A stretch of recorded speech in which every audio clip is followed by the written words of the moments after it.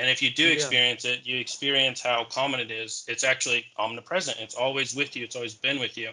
It's how you experience anything at all. And so it's also How can anything beyond be always experience. with you when you is dependently arising? Only a So I false think- self of sense is I think- like dependently I arising. think he's talking about like something What do you mean by that? I don't think that's true. I think that the isn't self is dependently always- arising. Whatever self that there is dependently arising. What self is not dependently arising? So, I mean, like, if we're talking about ultimate absolute theory here, about things that, like, would make sense even beyond Does a a dead sense person of have a going self? beyond the universe, I mean, what you're trying to do is, like, really go beyond the relative. And what we're talking about is our progress right now as human beings. For me and you know, like, or us three or us four. I don't think any of us has gone beyond omnipresent to the sense that we could sense, like, something beyond omnipresence, you know? So before we kind of negate the goal as not being worth it, we should actually, like, try to get to the goal first, you know? And I so don't have any goals. I don't have any goals at all. I don't think that And- having goals is a good idea. I think that's dukkha. I think that's suffering. I think that's not what the Buddha taught. Yeah. right. So, I mean, what I was getting at, though, is if we say everything is independently arising, we could say that to a certain extent. We could say that to the extent Dependently that the arising, universe... not independently arising. Dependently arising, meaning that it Right. depends on another thing. That every But we only fire know has a what fuel. is dependently arising according to our experience of reality. We cannot see beyond the veil of the universe. We can't see beyond the Big Bang. We can't see other things that are out there. So why are So we? before... Okay. I think What I we're think saying is that there is a sense of relative omnipresence for us, you know? And if that omnipresence doesn't extend beyond the edges of the universe, I don't think we should negate it and saying that, like, logically, you know, What let's follow universe? The train of universe thought. that is the universe that is in Um, Robert's world right there is that poster behind him, the phone that he's looking at, that other poster right there, you know, the mic Sure. in front of him. That's the Um, universe. So can I try his to universe. Corey, can I try to explain your point as like I understand it to try and help Keyshawn understand it? Sure. So I think a way we could like try to understand this is like existence and non-existence. And this is like something my friend sent to me earlier today. But it's like we can say that something exists, but that's not dependently arising on non-existence because there's no experience of non-existence because that would be like nothing, right? So if anything's independently arising, it's that something exists, and then all the dependently arising things are included within this, you know, super category, this meta category of just like existence itself.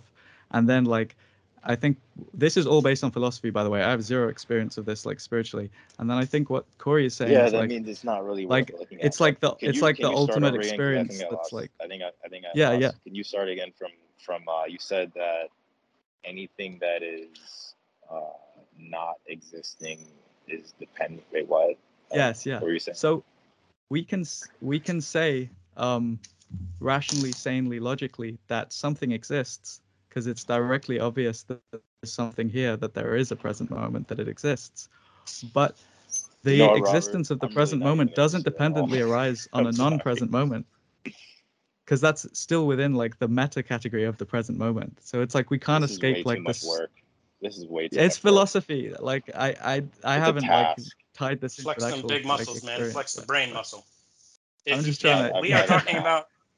If I'd we're rather- talking I'd about the rather three let marks brain of muscle Is that existence... rest. is that what you're talking about, Corey? Like the ultimate super category of the present moment is always like present, and it's like eternal. that It would might be not even like be what part it's of it. talking about. Okay, it's Like part that, of it. it's I not got the some of end it right. goal, ultimate everything, because there's other things that are ultimate and end goal. Mind is one of them, you know. Mind is also seemingly But how much omnipresent. philosophy is enough, Corey? How much philosophy is enough, Robert?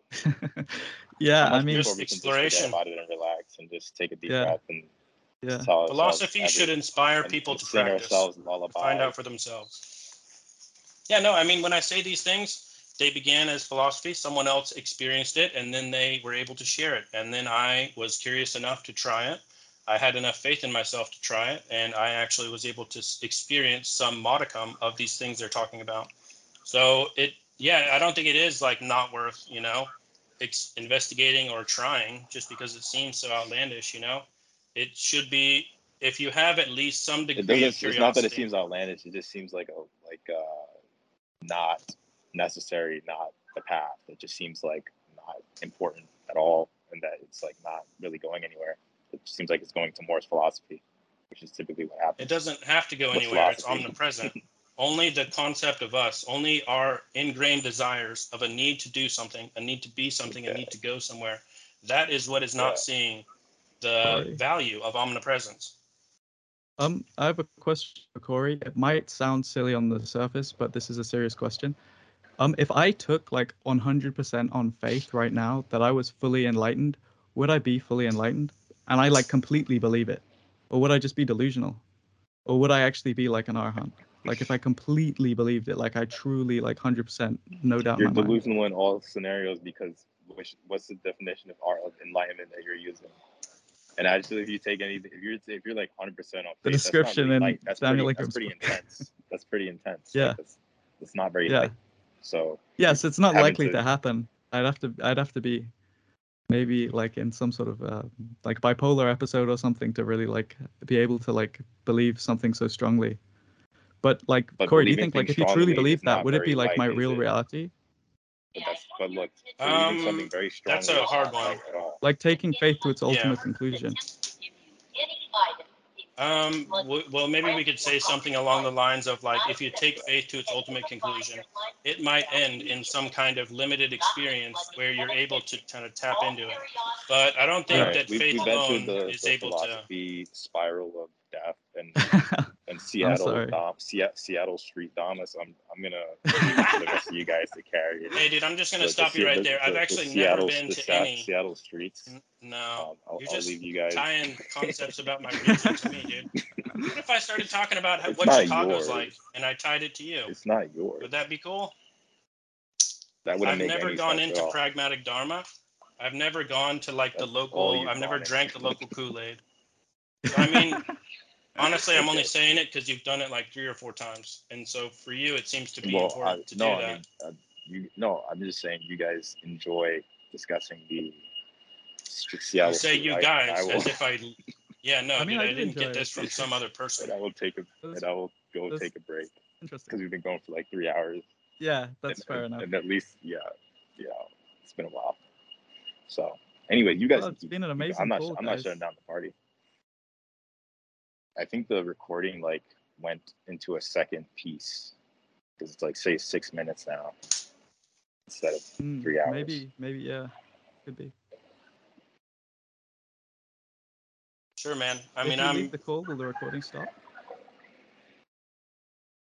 What was that? If you leave the call, will the recording stop? I can just end it now. Goodbye, everyone. Bye. Peace. See you. Have a great